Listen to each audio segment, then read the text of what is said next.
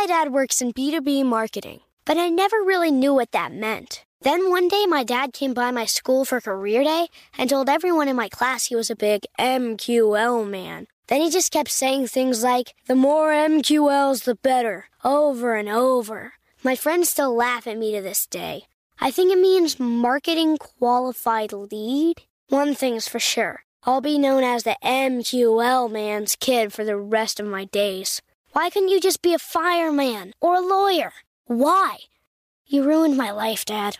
Not everyone gets B2B, but LinkedIn has the people who do. And with ads on LinkedIn, you'll be able to reach people based on job title, industry, likelihood to buy, and more. Start converting your B2B audience into high-quality leads today. We'll even give you a $100 credit on your next ad campaign. Go to linkedin.com/customer to claim your credit. That's linkedin.com/customer. Terms and conditions apply. LinkedIn, the place to be, to be.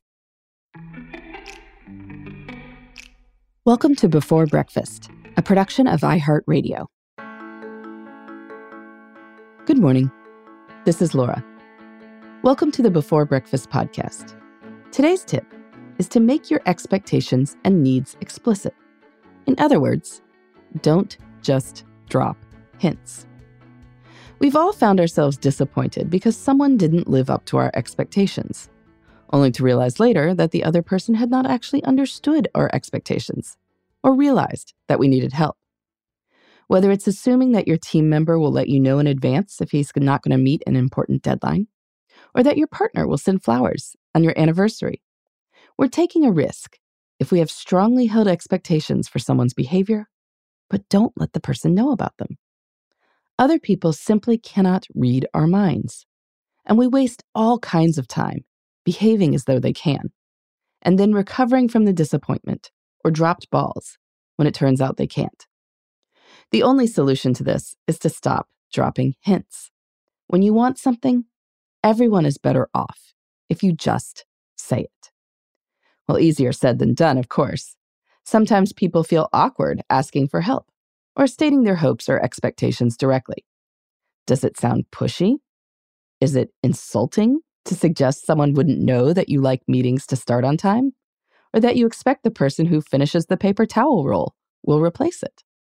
But if we beat around the bush and drop hints, other people may misunderstand what we mean, and the results may not be what we intend.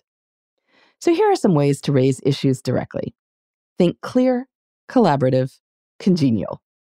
That means using direct language, assuming that you and the other person are mutually focused on good outcomes, and keeping the tone positive and friendly. For instance, on deadlines, you could say, I'm counting on being able to review your report Monday afternoon.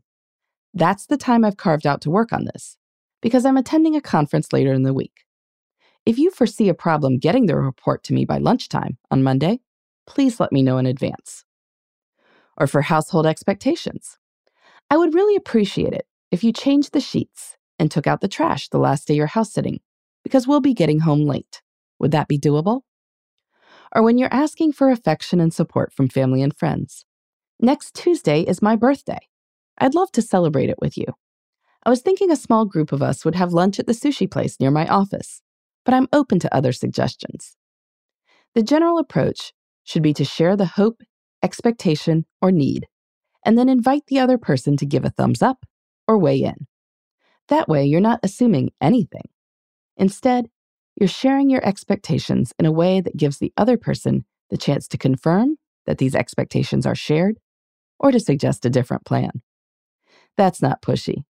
Instead, this approach greatly increases the chances that your needs are met. It's hard to see the downside in that.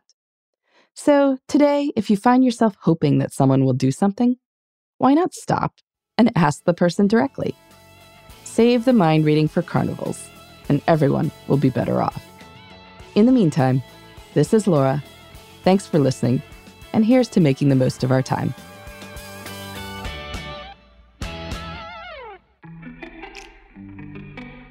Hey everybody, I'd love to hear from you. You can send me your tips, your questions, or anything else. Just connect with me on Twitter, Facebook, and Instagram at Before Breakfast Pod. That's BE, the number 4, then Breakfast, POD. You can also shoot me an email at beforebreakfastpodcast@iheartmedia.com. That Before Breakfast is spelled out with all the letters. Thanks so much. I look forward to staying in touch.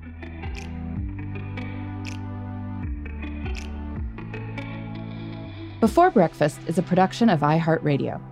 For more podcasts from iHeartRadio, visit the iHeartRadio app, Apple Podcasts, or wherever you listen to your favorite shows.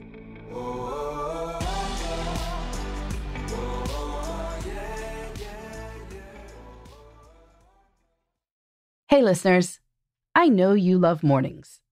And with nearly 300 beaches in Puerto Rico, each one is a reason to wake up early and catch a picture-perfect sunrise. Puerto Rico has nearly 300 miles of coastline, and the island's diverse geography offers everything from secluded coves with white sand and crystalline water to stunning black sand beaches and beaches perfect for water sports. No passport required for U.S. citizens and permanent residents. Learn more and plan your trip at discoverpuertorico.com.